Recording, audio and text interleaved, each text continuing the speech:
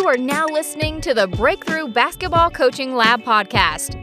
Here's your host, Jim Huber. Welcome to episode number 8, where we'll be discussing how to develop a good practice plan that helps get players to buy into your program. I'm excited today to have on Willie Williams as our guest. Willie is the athletic director and head men's basketball coach at Nebraska Christian College, where he has been named 3-time NCCAA Region Coach of the Year, as well as playing in 3 national tournaments. Willie, it is great to have you on the Coaching Lab. Thank you, Jim. I appreciate it.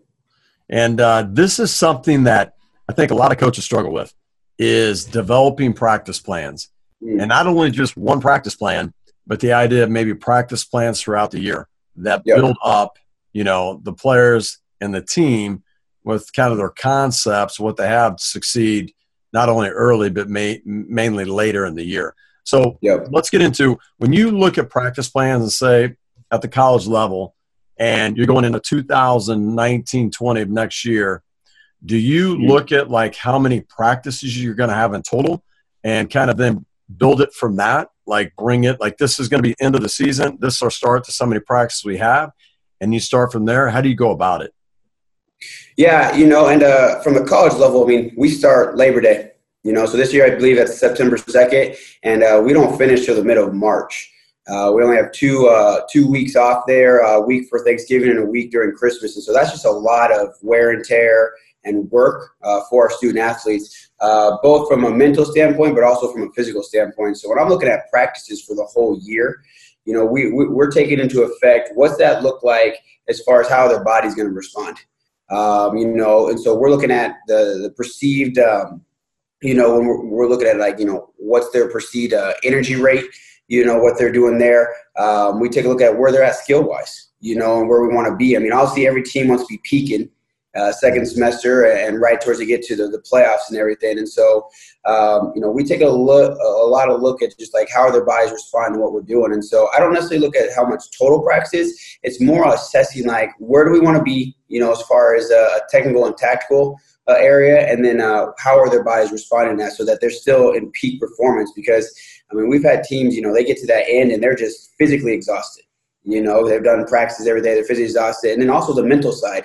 I got players that they could be feeling really good physically, but what's that look like when they get to mentally? You give them a day off mentally and they're just like completely re-energized for the next practice, the next game. We try to just look at the holistic view when we break it down. And for us, it's obviously preseason, end season, and then postseason. So let's go at the beginning of the season, like before games even start. I'm sure the practices at that point are a little bit longer, right? Are you going like 2 hours, 2.5, 3 hours? What are you usually doing at the beginning of the season?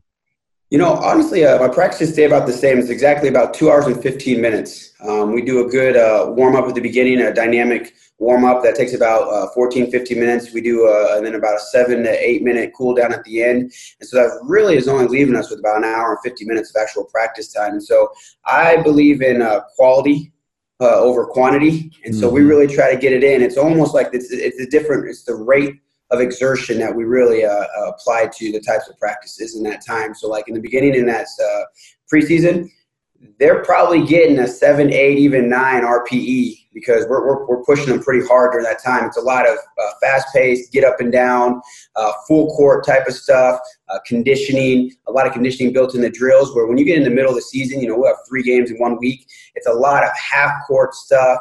It's a lot of just, more like walkthrough type things. It's less of that, physical exertion. And obviously, as you get into the postseason, it's very similar to that. So, well, let's go back and let's talk about the beginning of the season. 2 hours, 15 minutes. Let's break a practice down. So you said the first 10, 12 minutes, 15 minutes, whatever is going to be kind of dynamic stretch, right?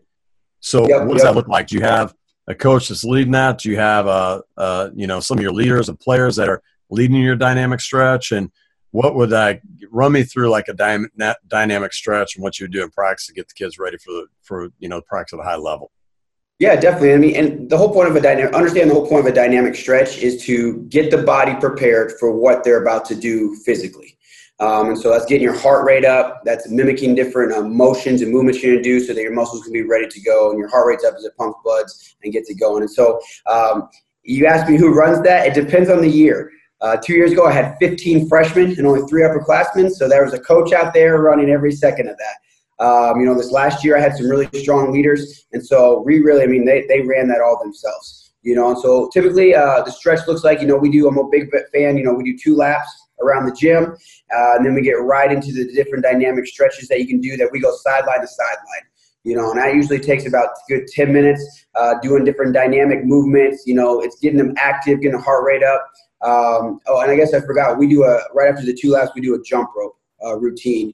So what is your jump rope routine? What do you do in that routine, on your jump rope routine? It's 3 minutes long. Every 30 seconds they switch it up. So it's just different things. We have different, just your regular jumps. We have your skier. You have your one leg of each side. Your Nordic. Just different types of jumps. It's almost like a dot drill. It's almost like an 8-step dot drill. But it's just right there with the jump rope to be getting that going. And then we finish with double jumps. Typically I'm a big fan. Conditioning, you could jump rope for 10 minutes, and a lot of athletes actually can't do that straight because of just the intensity that requires. So we use about 3 minutes of that to get our heart rate up as well before we get into our dynamic stretch. Now, your dynamic stretch, are you doing movements that translate into the games? Like you'll see people that do dynamic stretch where it'll be like, kind of like crossover steps, will do lunges that will like step attack, or they'll do even like Euro step movements and stuff like that. What are you doing in your dynamic? Yeah, so again, depending on the sport, your dynamic stretch should look a little bit different depending on what sport. Our dynamic stretch should look different than a dynamic stretch for football or maybe even tennis, something like that. It's exactly what you're saying right there. It's like we're doing different quick step movements to where we're going to mimic maybe like a somewhat almost similar to like a closeout or a side step, or, where we close out and then we have to turn and recover. Little step, but we just break it down to where it's literally only like 2 or 3 type steps, and it's quick, explosive movement to be able to get us warmed up like that. And so then we actually have a closeout drill we do as part of our dynamic stretch. Again, just to start to get that blood flow and to start to get those movements going. And then we end with about a 2-minute static stretch. There's a lot of research that says you shouldn't do a static stretch at the beginning because of the elongating of muscles. But for us, certain muscles actually perform better when you do elongate them at the beginning. Which muscles are you referring to? Like when somebody asks, like what muscles you're referring to that you feel like doing a static stretch helps with performance? Definitely. So the big one's gonna be the quad, the hamstring, and the calf. And so we do elongate those muscles at the beginning in the center of the core, and we hold them for a good, 15, 20 seconds. Usually guys count there, and then we do it twice through actually to make sure we're getting a good stretch in those. Because when you see a lot of those injuries, but a lot of it because they're so tight. You can refer back to like Chris Paul, last year, game 6, game 7, he sat out in the Western Conference Finals because, he pulled his hamstring. Now, again, I'm not saying he didn't stretch. I'm saying we're trying just to prevent as much of those types of injuries as possible. So after a dynamic stretch, then what does your practice look like? What's the next thing you kind of get into? Yep, definitely. About the next 27, 28 minutes is a lot of just fundamental stuff. I always start with some type of get up and down drill. That could be anything from like a 5-man weave, a 3-on-2, 2-on-1, a baseline touch. We'll work on our even a press, to kind of get the energy going. We'll start right out there. We got 3 teams. We're going 5 minutes straight of just constant, we're pressuring you full court. And so the whole point of that is just to get the blood flowing, to get up, to get pretty much energized for practice. You want to be able to catch your second win when you're done with that. So it's a very up-tempo type. Then we break it down. We do shooting drills. We do ball handling and passes. To me, those are just the 3 fundamentals of the game. And so we try to, even if we only have 3 or 4 minutes to be able to do that, we try to break that down every single day, whether we're in season, preseason. That's the basic. And then we do position work. So give an example of like, say, a shooting drill. Like on shooting, ball handling, say like passing, what would be like a drill on a particular day of practice, what you do? Yeah, so we have a couple of them. It depends on the point of what we do. So I believe there's shooting for quantity, where you just want to get a lot of shots up. So we'll do that. And then I believe there's then shooting for your offense, And so when we're just shooting for quantity, you got your basics like circle shooting. We have a Larry Bird drill where you just get a ton of threes up. There's Duke shooting where we break up into 2 teams and they have to make 100 threes. Whoever team makes the most threes or makes the 100 threes first wins. That's just a lot of quantity. We didn't do a 4-corner shooting drill, which we do a lot of motion. So we're doing a lot of cutting, a lot of slipping, back cuts, screening, and so we do a 4-corner drill. We have 2 passes up top and guys in the corners, and they get a down screen. or a pin down. And then, they have different things they do where we have to hit the slip man, where we have to hit the curl, the flare, all kinds of different things like that. And so, again, those are the two different types of shooting drills we try to get, depending on what we want to work on. So we'll switch it up each day. Passing, very same. Into those drills, actually some of the passing drills go with the shooting drills, so we want to really hit them in shooter's pocket. Can't tell you how many times I'm watching these guys are catching the ball at their ankles or catching them up by their head. They're not able to get a good shot off, so we really try to work on, angles of passes, and then also drive and kick, which is a big part of our motion.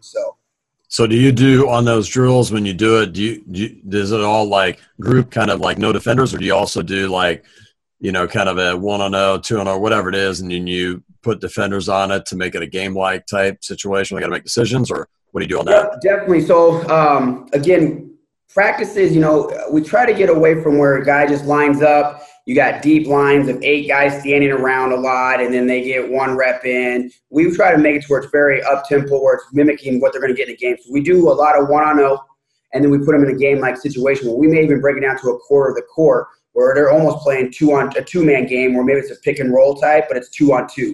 But we always start out with like a 2-on-0 just so they can get a feel of what that looks like, going on the left side, the right side, and then we always try to make it game-like with different scenarios, whether it's no dribble, whether it's you got 3 dribbles where the ball has to get inside, different things like that, so where we work on, for example, we'll do what's called split the post, where we have 3 guys. We have a post player and 2 guys outside. The guy will pass it inside the post, and he has to go set a away screen. So then we're splitting off. So then someone slips to the post, and then the other guy flares out, which just allows for, again, that just mimics our motion offense. We're getting shots up, and we're working on what that scenario looked like in a game. I think that's what key, too, as you mentioned, is like there's so many drills you can do. There's a ton of basketball drills. But I think as a coach, you got to figure out, okay, what offensively, what do we do? Like you said, are we running motion? Are we running like UCLA cut? Are we running dribble drive? Are we running flex offense? What is it? Because there's certain shots that kids are going to get right in the game out of that offense, or certain situations that when they're attacking from certain areas, they got to make reads. So put them in those positions where they're getting reps in against game-like situations that when it comes to game, it's like they've been there because they've done it in practice. And it sounds like and actually that's really key. I had a player 3 years ago. Man, he was one of our hardest workers in practice and on his own. He'd always get in the gym, but unfortunately, when he got in the gym, he wanted to be, he worked on NBA moves, which is a lot of one-on-one type things. And in a motion, you have that within the motion, but it's not, we don't play a ton of isolation, if that kind of makes sense. It's like I make a move to beat my defender, so I can either get a look or get someone else a look, where I'm not dribbling 4 or 5 times, 6 times like Kyrie Irving type to break you down to get a bucket. So he was always working on those types of moves, you know what I'm saying? And it didn't translate into our system, because that's not our system. Yeah. And so it was really tough for him to see the court. He just didn't understand. I remember him coming to me and say, "Hey, coach, I don't understand why I'm not getting minutes. I'm working hard anyway." I was like, "Yeah, you're working, but you're not working on things that make you better for what the style of play that we play." And so it's big. We try to mimic that in practice. So they're getting reps that represent what they're going to get in a game, game-like situations, so that, they're ready to go. Because, you can have the best player, but if he doesn't, all he wants to do is drive and kick, that's only one aspect of motion. That if he doesn't know how to go off the screen or make a cut, it really kind of negates his skill. I think it's so important for kids that, like you said, to understand it's like, here's what we do offensively, and here's where you're going to get your shots from. And outside of practice, here's some things you could work on, right, that can help you get better in these areas. So when it's game time, you're going to be successful in that. Instead of, like you said, working, it's almost mistaken activity for achievement. You're in the gym, but you're working on things that don't translate over to what you're going to be doing in the game-like situations. So when you get done, so dynamic, you get into kind of skill development work and making it kind of some small-sided games and that. After that, then what do you get into? And then we run offense, defense. So we'll do another, 30 minutes or so, 25 minutes of offense where it's the same thing. We may do 5-on-0. We may do even 3-on-3 to try to, maybe we want to work on our weave or something like that. We try to break it down, and then if we finish with 5-on-5, trying to get our offense going. But really, it's just like breaking it down to start out with.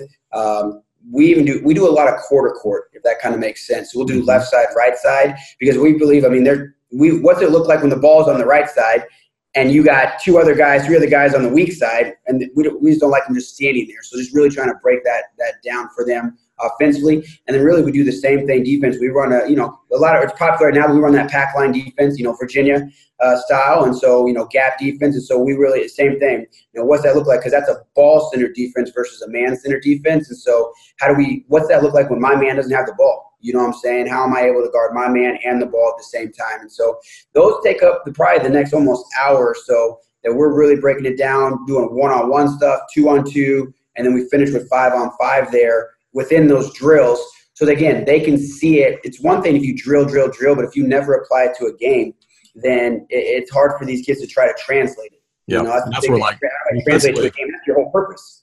Yeah, and it sounds like defensively you're working on it daily. Making it like this is an important part of what we're doing. I'm sure it's, defense, rebounding, things like that. And do you do a lot of like shell type work and in situations within that, or what? It's funny because I had a player come up to me the other day, or this last year. He's like, "Coach, can we do something else besides shell?" And I was like, "Hey, if you can give me something else that's going to give us the same results as shell, then I'm totally open to that. But shell, it's nice. You do 3-on-3 shell, 4-on-4 shell, 5-on-5 shell. We've done even where we've done, depending on who we're playing for, we'll do 5-on-7 shell. I mean, just really just trying to break it down. And so it's a lot of shell, and there's so many variations out of shell that you can get that really help them. And we always do it with a whistle.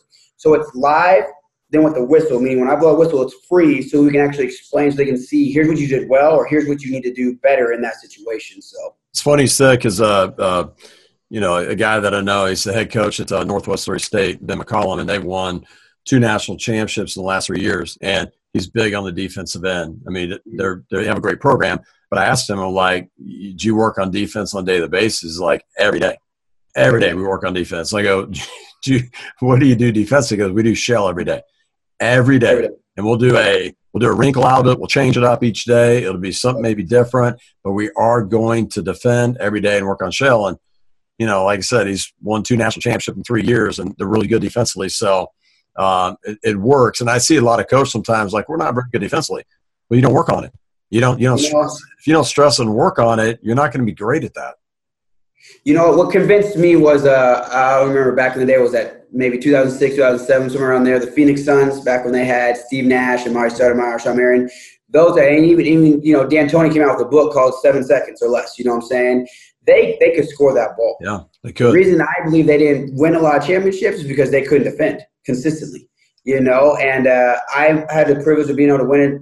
Regional championship, but national championship as a player. And, in that national championship game, I think we had 3 shot clock violations, which is kind of a big deal in the championship game. It's demoralizing for the other team. And so I'm just a big fan of defense. And I believe that offense is skill, defense is effort.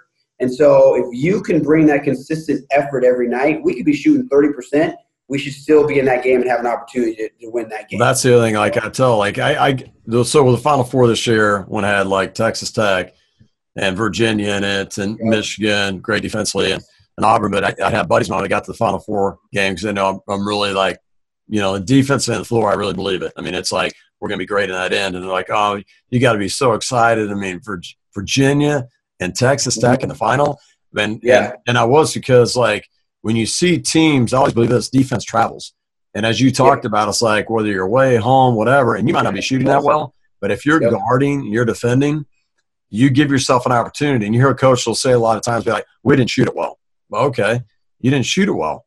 But if you really guard and you really defend, even if you don't shoot it well, you still give yourself an opportunity to be in a position to be successful on the scoreboard. Mm-hmm. Yep. So after you get into that aspect of practices, do you then go into some full court transitional type stuff, 5-on-5, or what do you do after that? Yep. The last 15, 17 minutes, somewhere around there, depending on what you have left. Sometimes we have 20, just depending on what we need to work on. It's full court, and it's scenarios is what we do.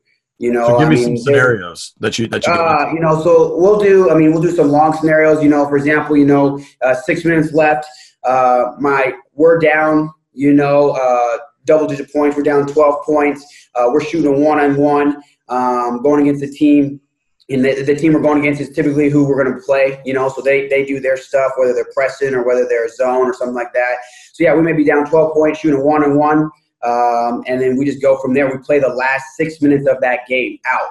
And obviously my guys are expected to come back and be able to compete to win those last 6 minutes.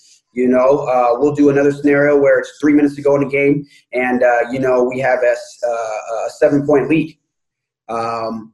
But we kind of mimic that we're on the road type. And so, I mean, we're not getting a lot of calls, typically. And so, they reach, we blow the whistle, they shoot, they're shooting too. We're not in the bonus yet. And so we just try to give as many game-like scenarios for them. So when we are in those situations in the game, they can be able to react to that. We'll even do where, there's 12 seconds left on the clock. The other team is shooting a one-on-one. We're a tie ball game. I have no more timeouts. All right, so what are we going to do in that situation? So it's really just giving them an opportunity, because at the end of the day, and I love it. I read reading Phil Jackson's book called 11 Rings, The Soul of Success, and he talked about the NBA rule was you take after 6 points you're supposed to take a timeout, and he said he just did not do that, because he's like, the players need to figure it out. So what we try to do is in practice is give them an opportunity to experience it. So when we get to a game, they get to make a lot of those decisions. So they've already experienced it. It's not new to them. It's the moment is they're ready for that moment. So when you get done with your situational play at the end of practice, you do something fun before you get into static stretch, or you just kind of go right from there into static stretch? What do you do? It depends. It just kind of depends. I'm a big fan of pressure free throws. So, I'll let them pick free throws. Obviously if you miss free throws, you owe me a down and back. So we do a lot of that. We will do explain pressure free throws to somebody that's listening that maybe doesn't understand it. Yeah, definitely. So what happens is everyone lines up on the baseline, and I'll pick someone, and they get to go up there and they shoot one-on-one. And obviously, if you miss the first one, it's 2 down and backs. You miss the second one, it's 1 down and back. And if you get both of them, depending on where we're at in practice, sometimes it'll just be one person has to do it. And if they hit both of them, practice is done. We go right into static. Sometimes I'll go through the whole team. It just depends. They just have to be ready to go, and I don't let them know who we're calling. I'll sometimes let them pick, and just gives them opportunity just in that moment. Like, man, I'm tired. It's at the end of a game. Like, can I step up mentally and sink this free throw? So we'll do that. And then we have just different fun games where we do, one-man army, where I'll pick 2 captains, and they get to, they pick their teams, and then they go one-on-one. They call out who they want. We go through twice, and whoever had the most wins, wins. And we believe in competition for everything. So whether we're doing a shooting drill, whether we're doing a ball handling drill, whether we're doing, offense, defense, everything's a competition, and there's consequences for that, and typically the consequences that range from, running to push-ups to sit-ups to shoot. I mean, we've had guys carry guys around. I mean, there's just consequences. They have fun with it. So the static stretch at the end, you have them kind of just circle up, and then somebody's leading it, and then are they doing like you talked about, are they doing static stretch on their quad, their hamstrings, their calves? What are they doing? Yeah, so we try to hit every muscle. We try to do it twice. They do everything, from the back to the arms, the shoulders. We do different things that try to help with like the knees and shoulders, where you see in ankles, where you see a lot of injuries. So again, just try to do a lot of injury prevention stuff. And then obviously you want to elongate a lot of those muscles, because you want to loosen up that lactic acid. So it just prevents soreness and helps with the quicker recovery. So we have someone, they circle up. We have a captain or 2 that lead it. They count it out, and they get it going. Now, do you talk to them during that time, or when they get done, you bring them in and kind of talk to them to wrap up the practice? So what I try to do as a coach is I actually walk around. Me and my coaches, I require me and my assistants, we walk around and we'll just chat to guys while they're stretching. Say, hey, here's what you did well today. Man, I'm really liking this. Or, hey, you know what? Like, I need this from you. Like, you didn't bring the energy like we needed. And so just kind of, that's where that is more like just that one-on-one type stuff takes place there. Encouraging guys. And then they do their 2 laps, and then we break it down as a team, and we get it going. One thing that I've let them start doing a little bit of that they really enjoy is I'll let them have some music going during warm-ups and cool down. And I don't know what it is, but ever since I started doing that, they are on point. They're out there, like, they're just ready to go. I don't know what, they just love the music, I guess. So I'm telling you, music, like I was mentioned on one of the podcasts, like I went to Michigan State practice, like was it last year? I think it was last year. And they had music going before practice, and the kind of like, the pre-practice stuff they were doing and getting after it. And it was just like the energy was high. And then Texas Tech this year, when they had a kind of shoot around and kind of preparing for a game, at the end of it, they turned on the music and had it blaring. And the kids, the players, the coaches, they're all like getting after it, having fun. Yes. Just that energy it brings. But music does it. You know how it is. You turn on music and it kind of gets your body vibrating in a certain way, excited. about going about it. So like back in the day when I was growing up, coaches would not play music and do that. Yeah. But now I see more of them doing that, which the players really seem to like. Definitely. Yeah. And so it's little things like that. I mean, it just gets a little bit more of the buy-in from the players too. Like they almost like they get to look forward to it. Because I mean, for me, I love practices because I mean, they kind of mimic what I went through, where I just love the competition. You know what I'm saying? It wasn't just, oh, hey, mind this drill. So I just liked the competition side, and you had that music to it. And I'm telling you, these guys, they'll jump through a brick wall for you with that music. Yeah. I had a practice where I took it away from them for as a consequence. For just there's some of the some stuff they needed to do better at, and man, it was one of our best practices because they wanted it back. You know what I'm saying? They wanted to get that going. So here's one for you. A friend of mine, he's assistant coach at Texas Tech for Chris Beard. So Coach Beard's huge in the country music, especially like old, like kind of twangy country music, really? Right? Okay. So what he tells the guys, he's like, listen, we're going to have a mixture. We'll have mine and yours, right? You'll be able to play your music as well. But if we lose and we don't play well, whatever, it's all my music. I like that. Listen to my music after in the locker room, whatever. And he's like, my buddy's like, it kind of motivates those guys. They're like, we don't want to listen to all his music. We want ours. So we got to go out and perform, right? So something little things like that to get them motivated, man. The little things like that. You'll be surprised how they're like, boom, let's do it. So let's go back to when you talked about practice. I want to go back to where you talked about after you did dynamic and skill work, you also said you did some positional breakdown type stuff. Yes. How does that look like in your practice? Do you have like bigs and perimeter? What do you do? I mean, it's crazy because, we used to call bigs and guards, but like a lot of bigs now want to be guards, So I do have one traditional big and a bunch of forwards is what we call them now. But yeah, we'll split up to where it's bigs and forwards. And it kind of just depends on what we're doing that day because there's been a couple days where there's only been one big down there with the bigs coach because I took the forward for the guards. Or my guards coach took them, and just to get the perimeter work. So it's really perimeter and inside work. We'll even send guards down, some of our bigger guards to go down with the bigs just to work on different inside game. But a lot of it, what I do is I switch off offensive day, defensive day, and then we just try to break it down. For example, little things like we work on the drive and kick. So what's that look like, man? I drive and then moving with them. Am I gonna drift to the corner? Am I doing a crack back? Kind of like some of that Steph Curry action where he'll drive, they'll kick it back, and then that guy drives, and then Curry comes right behind him again and gets it back. We just try to work on that type of action just so they can feel it. Again, it's 2-on-0, and then we add a defense in there so they can get a feel of how do they read it in that moment. Yeah. And then we just do defense, too. Where it's like I have different drills, whether it's we always try to teach it. So, like, some of the players are like, man, coach, you say that every day. And I'm like, well, there's a reason why we want to reteach, teach, reteach, and we just want you guys to understand. Here's what we're doing. So we had a flow. We were kind of struggling with on-ball defense. Because part of that's pressuring them because you're in a gap. You want to pressure the ball, and so we were pressuring, but we were getting beat a lot. And so we did a little drill called Alabama 1-on-1. And man, we just get after that. But there's always consequences if you get beat. And I don't mean consequences like what's Alabama 1-on-1? Alabama 1-on-1 is you have a coach up top, or you could have a player or a student assistant up top of the ball, at the top of the key, and then you have two players on each of the blocks, and they're facing you up top as a coach. And what happens is you slap the ball. The player, let's say the player on the right side, the right block, he flies out to the left wing, and the player that was on the left block has to go touch the right block and then close out to that player as I'm passing them the ball, and then they go 1-on-1. And the whole point is you can't let them get a wide open shot off or get into the paint. So how do you score? If they get a wide open shot off and they miss, and the defender gets a rebound, do they get deducted for giving up a wide open shot?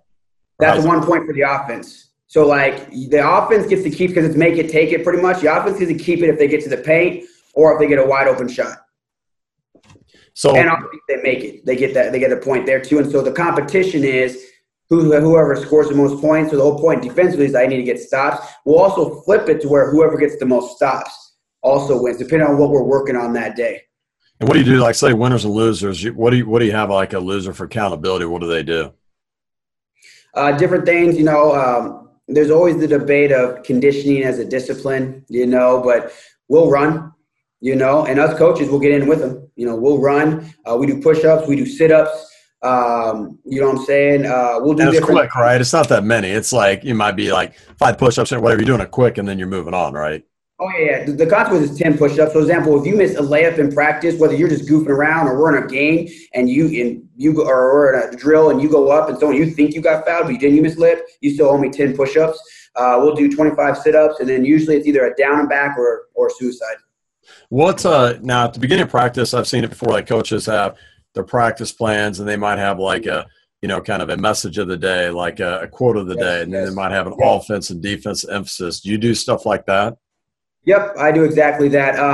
In fact, our players are always, they like, how they like to joke with you, and they'll be like, all right, quote of the day. So, like, I'm a big John Wooden fan. I just love getting quotes. I mean, I've gotten quotes where I get them out of the newspaper, get them out of articles, out of my devotions. It's one of those things where I have probably over 400 different quotes in a spreadsheet, and I don't randomly pick, but I kind of go through depending on where we're at in our season, how the team's doing, stuff like that, and I use it, and then it's almost like it's just like a short devotion type thing of here's our point of emphasis today. And so I have it always, it's at every single top of every practice plan I have. So for me, I use the Excel spreadsheet, and so I have about probably 10, 12, 13 tabs that break down each of the things of practice, whether that's offense, whether that's situations, whether that's conditioning, whether that's fundamental work, skill work, shooting, all that kind of stuff. And then I put it into a practice plan, and I have every single practice plan I've done for the last 9 years because I like to go back and look, hey, how did this work? I take notes. I put on the notes to the side just to see, like, hey, this really worked well with this group. This didn't work well. And so, yeah, at the top of every practice plan is what practice number we're on, our quote of the day, and then, yeah, we dive right into it. Something I coached with an individual, really good coach named Fred Turner back in the day, and he was really big on quotes, themes, all that, like John Wood and Bobby Knight. And so what he did is he would put it up on a board, like back in the day we had dry erase board, the technology now it is today. And then he would circle everybody up, like we'd have everybody up and we'd all link up, like arms together, linked up, we're in this circle, like we're all together. And then he'd be like, going like, Willie, what's the quote of the day? And Willie would have to say what the quote of the day was. And if he didn't do it, we'd all do like, push-ups or whatever. Then he'd be hey, Jim, what's the offensive emphasis of the day? And you'd have to repeat it. So what his mentality is that when these kids come in the gym, they went and they looked and they noticed and they read and they understood what the theme, what the emphasis was going to be today, and they better understand it. And if they didn't, when they got the circle, there's going to be accountability. So it's kind of a cool deal where it made the kids like really just didn't walk in and shrug it off. They actually knew that they had to go and understand what was going on. Going back, go ahead. But I really like that. I used to post my practice plans on the board. I never made them necessarily recite the quote of the day, but I posted it just so they can see. But these young kids, they go and look, when's conditioning, and oh my gosh, what are we doing here? And so what happened is a lot of guys would conserve energy. And my whole thing was, first of all, I reserve the right to adjust things. If we're not doing something well, especially when we're in season and we're trying to get something down, especially let's say we're going against the zone, I may cut out a drill that I had planned and use that 8 minutes to continue working on a current drill to make sure we're ready to go for that zone. But they would just like, some of these kids have OCD where it's like, oh my gosh, you're 1 minute over what you said you were going to do. You know what I'm saying? Or, man, I'm so stressed about doing conditioning. I got to wait to make sure I can finish on time and stuff. And so I really just I stopped doing that so that they, not that I want to surprise them, but they can just focus on the moment. So whatever we're doing in that moment, just bring it, So going back to John Wooden, because I'm a huge fan of John Wooden as well. And something he talks about is, it's like you said, is planning that was so important to him, right? Right. He talks about, failing to plans, preparing to fail, right? Like the idea. And so for him, they talked about like he'd spend over like an hour just on his practice plan, for that day. And he would be going like, okay, we're going to have this group here, basketballs, cones, whatever it is. Like he had everything laid out to where there wasn't a second in that practice plan it wasn't allocated for. So to make your practices very efficient, do you spend time like that, like say 30 minutes, an hour before practice or the night before, and looking at, okay, well, here's what we need to work on? And then do you break it down to where the assistant coach are doing this, I'm doing this group's here? Does it get real detailed? It does. And, I just want to say it kind of just depends on who you are as a coach. I've talked to coaches that are really good that, literally they just write down a few things, on a piece of paper and they're good to go and their practices still flow. For me, I like to, like kind of what you said, I just like to think it all out. I like to get intentional. Everywhere from like in each of those drills, I have it broken down like what the teams look like, what I'm trying to look for in that, what we want to try to get out of that. And so that's very important to me. And so like you come to one of my practice, it's very up tempo. I just don't want to waste any time. Like I mentioned before, it's 2 hours and 15 minutes. I like to get in, get it done, and then get out. You know what I'm saying? So it's consistency for the players. But yeah, what typically happens is I write up the practice plan. Well, I'll even back it up. What happens is I have a brief about 5-10 minutes after practice with the coaches. We're trying to get home to our families and have dinner and all that kind of stuff. So they'll give me their feedback. Here's what I like, coach. Here's what was good. And then depending on where we're at in the season, so if we're in maybe earlier the season, we don't have a game the next day, they just kind of tell me, here's what I feel like we need to work on, or here's things we did well. I make a practice plan, and then we have a meeting before practice so I can go through, here's what you're going to be running, here's what I have you running, here's the emphasis on this. Hey, even in this scrimmage, I have it broken down here. Here's specifically what I want you to look at. I want you looking at, are they going hip tight on every screen that's set? If it's not, blow the whistle. And that's their whole job for that 8-minute scrimmage, is to just blow the whistle every time someone does go hip tight off a screen, whether it's a ball screen, pin down, whatever it is. And so I like to just have that because I feel like that makes us better.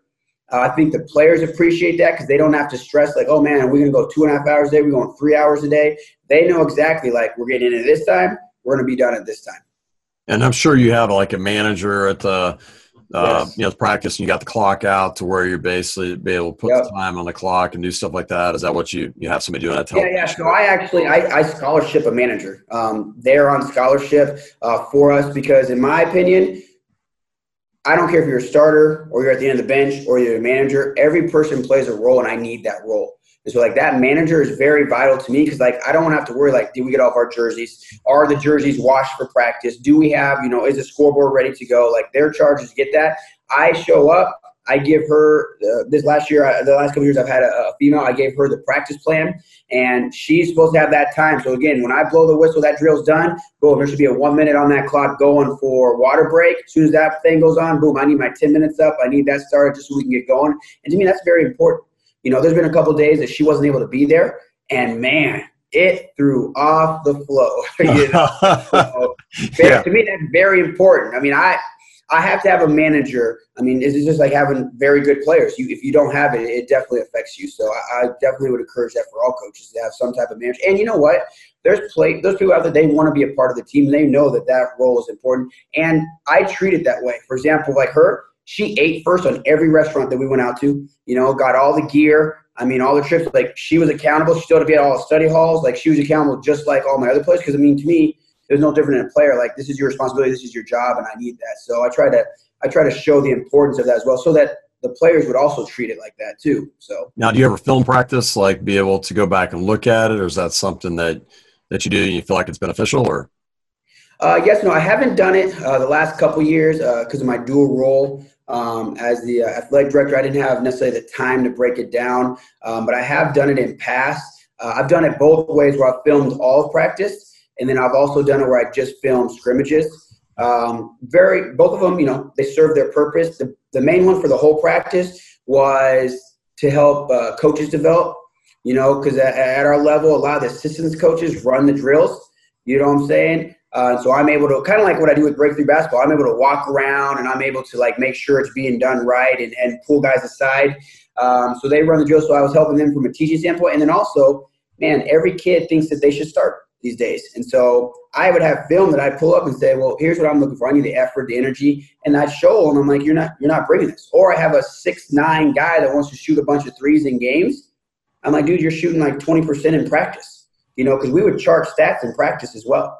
Especially in the scrimmages, and we gave them a plus minus at the end of every practice, whether it was turnovers, missed shots, all that kind of stuff. Because, I mean, we want them to understand we value every single moment, just like we do in a game, and so we just did scrimmages as well, which I actually felt like that was the most effective.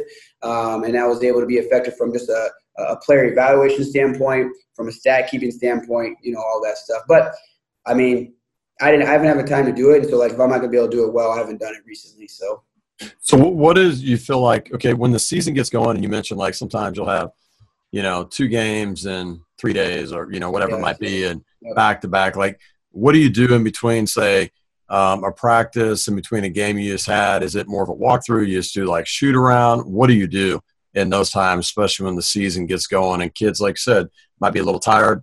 Their legs aren't as strong with what they've been doing throughout the year, need a little breather, get off their legs some. What do you do?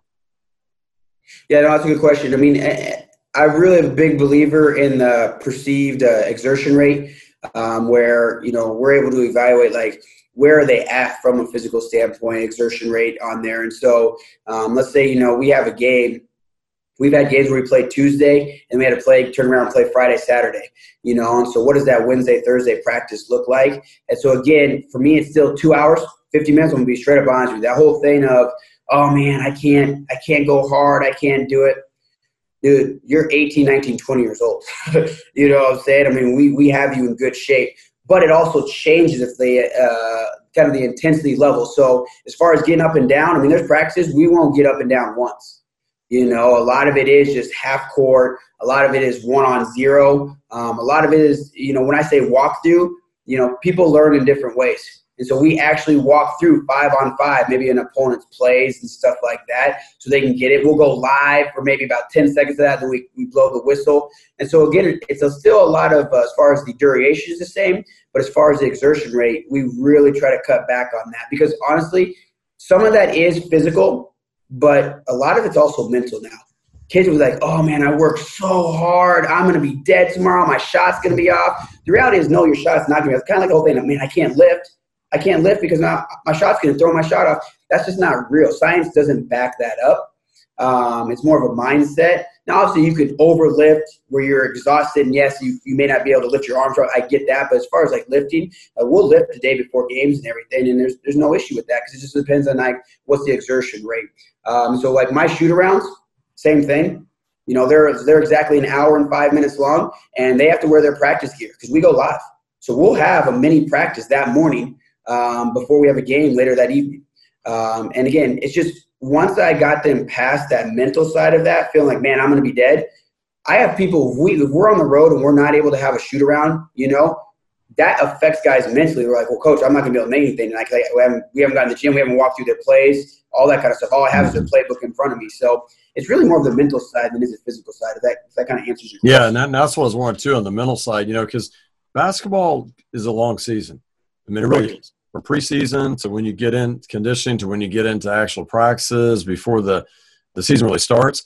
So it's really long. So do you do anything like, say, emotionally, mentally they're drained? Do you do something where maybe hey, today, you hear people talk about we're playing wiffle ball or playing kickball or we're doing like football, whatever. We're doing something kind of fun today. Maybe we're going for an hour, but we're going to do this afterwards. We're checking out going bowling. And what do you do maybe during the long, grueling season? You feel like your players need a little mental break? I mean, I would say all of what you just mentioned. I mean, we'll have it to where we'll do games. We try to make them all basketball-related games. I mean, even just something simple as knockout. The guys just go crazy when you go do knockouts. So we try to do different things like that just to kind of lighten the mood a little bit. I'm telling you, the number one thing for us is when I tell the guys, because we usually do film before almost every practice, especially in season, whether it's watching ourselves or watching the opponent coming up. And then I'll tell them like, hey, no practice today.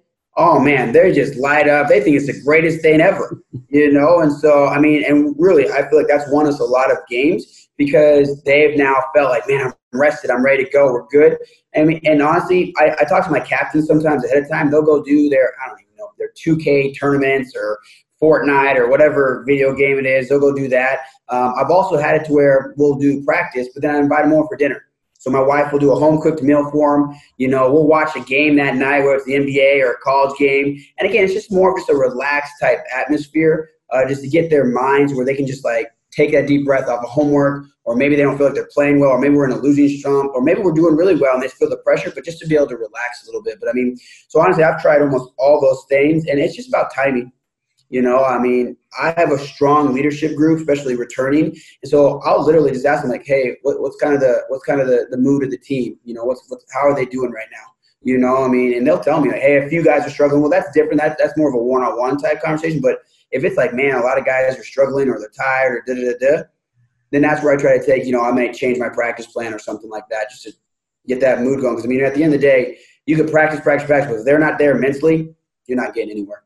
So going back to that, like developing these practices and say, every coach like yourself, you have a philosophy of, how we're going to play from offense, half court, to transition, to defense, whatever it's going to be. I mean, so, and getting kids to come in to buy into like the philosophy that you're implementing on a daily basis in practice through these plans. Do you have any suggestions of how you get the kids to truly because there's so much information out there, right? There's they talk about, there's many ways to skin a cat. And then some of these kids come from maybe, junior college or high school, different ones, and they've been coached, maybe spring, summer basketball by people and think certain ideas are the best way.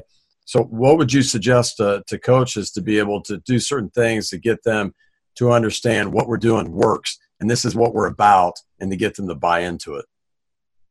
Yeah, I'd say there's a few things with that. One is, when you're recruiting, or even, whether it's high school, even middle school, is you got to have a vision, and the big thing is, I hate to use the word sell you on the vision, but if I can help you see what my vision is, that's where you start taking that first step. And then the second part is getting to know what is their vision or goals. So when I'm recruiting, I'm telling them on our vision, hey, here's what I want the program to be in the next year, 3 years, 5 years, 10 years. And here's how I envision you playing a role in that. But then I always ask them, what's your plan? Where's your 5-year plan? Where do you want to see yourself? And you can really do that at any level. I always do where do you see yourself when the season started? And almost all of them say, I want to start, I want to make all region, all that kind of stuff. And so helping understand, for my level, what I deal with a lot is a lot of guys say, well, I want to play professionally. Yeah. And just really I don't want to crush your dream, but I also want to be someone that can be real with you and say, here's what this really would look like, the business side of that. But here's what my vision for you and for this looks like. I think that plays a big role. because it's a developing relationship and being honest. Sometimes being honest is telling a player what they don't want to hear. But if you've built up that relationship, they trust you. They'll be bought into that. And then, I was gonna say the other aspect of that is just leadership on the team. Like I told you, a couple years ago, I brought in 15 freshmen and had 3 upperclassmen, 2 juniors and 2 juniors and 1 sophomore.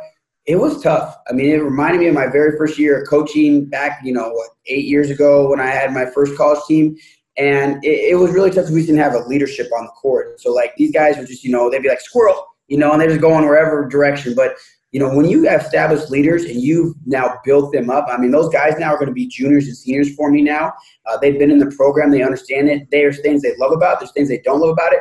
But the number one thing is they know that they can come talk to me, and they have my back no matter what. There's always going to be players that don't like this. They don't like this. They want this. But when you get players that really are bought in like that, where they have your back, because they know what's best for them, or you want what's best for them, that really filters all the way down to your freshmen, to your incomers. And you start to see that in your practices. We do fundraising events, and there's guys I don't really want to go do this. And those leaders really kind of step in, and it just really helps change the attitude and mood to where it's less of them doing it for me and more of them doing it because they bought into the program. This is a fairly new program here, not to get on a bunny trail, but here's an example. I don't have a gym on campus right now. We're a brand new program that just started up 2 years ago. And I always tell players, hey, we're not the type of programs that say, hey, come here and be a part of our tradition. We've won so many championships and all this kind of stuff. But I say to them is, hey, why don't you come here and help me build this tradition? Again, that's just setting a vision for them and what we're trying to accomplish. And I'll be honest with you, some players are on board with that and some aren't. And the players that aren't on board on that, they're not here. And the players that are on board in that, because they're going to understand through the struggle of the season when we maybe lose a few games, or maybe we've struggled with, we got to drive the snow to practice and all that kind of stuff. There's going to be less complaining. There's more like, hey, this is just what we do. We're owning this. And that's life. I love my job, but there's things about it that drive me absolutely insane, but I love what I do. And so just helping them understand that. So again, I know it's a little bit long-winded, but I think for those coaches, if they can just build a relationship, if they can give the vision, they can build a relationship and then develop leaders on the team, it's going to really help with your buy-in. No, I like that, because I think too, once you understand what it is they want, then you can explain to them how you can help them get it through the program and what you're doing. So the philosophy of maybe conceptually what you're doing, hey, this is how this works to help you.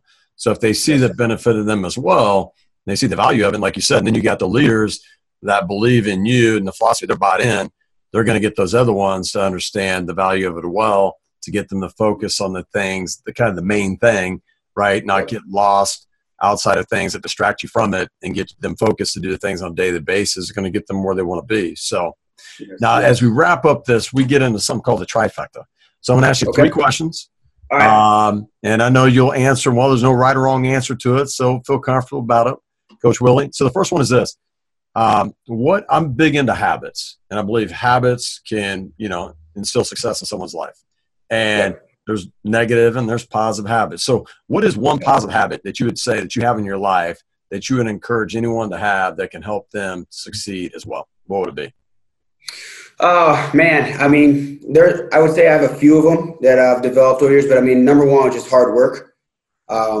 Again, this isn't me bragging or anything, but I mean, I'm one of the youngest ADs here in the region, Edmond basketball coaches. I mean, my counterpart, because we're actually a merger with Hope International University, my counterpart's in his 60s out there in California, but I've just worked hard. And I think a lot of that came, I had the experience of living inner city for a while, and then I lived on a farm for 8 years. And so I was hungry, and so it was the opposite ends of the spectrum. But hard work, I always add consistent hard work. I mean, it doesn't just take a day off. And I'm not saying overworking yourself, but just bringing it every day. And so consistency with that. So that would be my answer to you, just off the top of my head. Yeah, you sound like somebody that's like, I'm going to do more than what's expected of me, right? I'm going to give more than what they expect to create even more value with what I do. Correct. I mean, I just don't look at it as an 8 to 5 type thing. I look at it as 24 hours. I mean, just what's that look like for my 24 hours for this day, And so a lot of people like to like, oh, I want to flip a switch, flip it on, flip it off. And I believe the switch is always on. So the second question is, what would be a book that you've read, a video you've watched, an audio you've heard, something that's made a tremendous impact in your life that you'd encourage somebody else to read, watch, or listen to as well? Man, that's a really good question. Obviously, if I had to think about it a little bit more, I have a different answer. But yeah, I know John Wooden. He's just influential in so many different ways. And we're a faith-based school here as a Nebraska Christian college, and so like for me, it's been going from a player to a coach, but now having purpose as a coach. Does that make sense? I had the privilege of winning regional championship my first 3 years of coaching. Obviously, I didn't win the national championship, but competed in the national tournament, and I just kind of felt empty, if that kind of makes sense. I wanted more than just winning. I enjoyed the winning, but then as soon as we'd win, about 10 minutes later, it's like, okay, I'm already thinking about the next game. What do I got to do that so I can have that feeling? And one of the things that really helped me is this developed into a ministry. As I started to see some of my players were asking my kids to be in their weddings. You know what I'm saying? As I'm able to be references from the guys still keep reaching out to me. We've gone to so many weddings. It's one of those things where it's like, man, this is more than just winning and losing. I'm one of the most competitive people who's more than just winning and losing. And so one of the things I get, I believe it's sent to me every week, every 2 weeks, is it's called Wooden's Newsletter. Wooden's Newsletter? Wooden's Newsletter? Wooden's Newsletter. Yep. And what it is this guy, from a Christian perspective, just breaks down everything John Wooden. I mean, right now he's going through the Pyramid of Success. Everyone's heard of that. But just breaking it down from another perspective. And again, it's just, I really enjoy it. It takes about 5 minutes. I read. I get quotes from it. I actually send snippets to my leaders. I have a leaders group chat. I'll send it to just to kind of say, hey, man, this was a good read. Here's this. And so, again, it's not like this long book or anything, but it's just, I get it in an email, and I just enjoy quiet time and reading it. And so, Wooden's Newsletter, I would just recommend that. It's something that's regularly sent to you. So the third one is this, what has a coach, a mentor, or someone in your life, a guardian, whatever it might be, that gave you maybe a message, maybe it's a quote or something that's it's ingrained in you, and you live it out each and every day, and it's something that you feel like is a part of you? What would that be? Yeah, you're very familiar with it. Philippians 4:13, I can do all things through Christ who strengthens me. It's one of those things where my high school coach gave that to me. That was actually my first coaching gig. I did a volunteer varsity coach for him, and just a very godly man, coach, loves to win, and I just learned a lot from him. And so he gave me a picture when I was a junior in high school of me, and it had that verse on there, and it was one of those things. It's just like, man, It's still on my dresser to this day. I'm still in regular contact, and we actually go to the same church and stuff now too. And so it's one of those things where he's just someone that poured into me more than just basketball. And so I'm a big fan of having mentors and people that have life experiences. I have my college coach I meet with once a month. And so it's just one of those things where, man, those guys, they pour, and they keep doing it, and they do it selflessly. You know what I'm saying? They do it because they want to see you succeed. And that's something now that's kind of, again, as I've matured, something that I've been trying to pass on to my own players. And, as I see it more than just winning and losing, it's more than like, man, how does this translate to life? So I'd say that's what it is for me. That's awesome. Well, I want to say Breakthrough Basketball, we are very thankful that we have you part of our family leading camps because, as you talked about, having an AD at a college and a head basketball coach, and have had the success not only as a player but as a coach as well, and being able to bring that into gymnasiums and help kids throughout the country. It's awesome to have you on board. So I would tell anyone that has an opportunity, like I said, that you can go on to Coach Williams' link page and be able to sit there and see what camps he's doing. And I would sign up and get to camp because you can have a college coach working with you at a camp. I mean, that's an incredible thing to be able to have. It's true value. So, and the listeners that have listened, we hope that you gained a lot of insight through the show. And we'd ask you just, please do us a favor. Give us a rating, a review like on iTunes, and visit www.breakthroughbasketball and then .com/camps to find more information on our skill development camps. And really, Coach Williams, we appreciate your time and the value you brought today. And I wish you the best throughout the recruiting season right now and into 2019 and 20 to have a great, rewarding season. Appreciate it. Thank you, Coach. Take care and God bless. Be good. Thank you for listening to the Breakthrough Basketball Coaching Lab with Jim Huber. Visit us at www.breakthroughbasketball.com for world-class resources for players and coaches of all skill levels.